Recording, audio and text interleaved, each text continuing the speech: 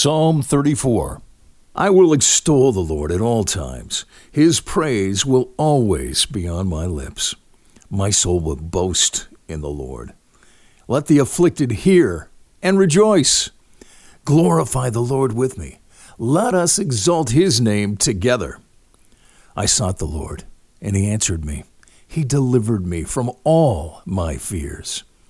Those who look to him are radiant. Their faces are never covered with shame. The poor man called, and the Lord heard him. He saved him out of all his troubles.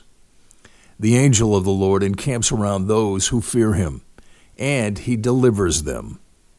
Taste and see that the Lord is good. Blessed is the man who takes refuge in him. Fear the Lord, you his saints, for those who fear him lack nothing. The lions may grow weak and hungry, but those who seek the Lord lack no good thing. Come, my children, listen to me. I will teach you the fear of the Lord.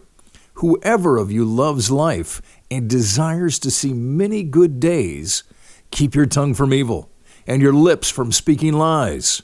Turn from evil and do good. Seek peace and pursue it.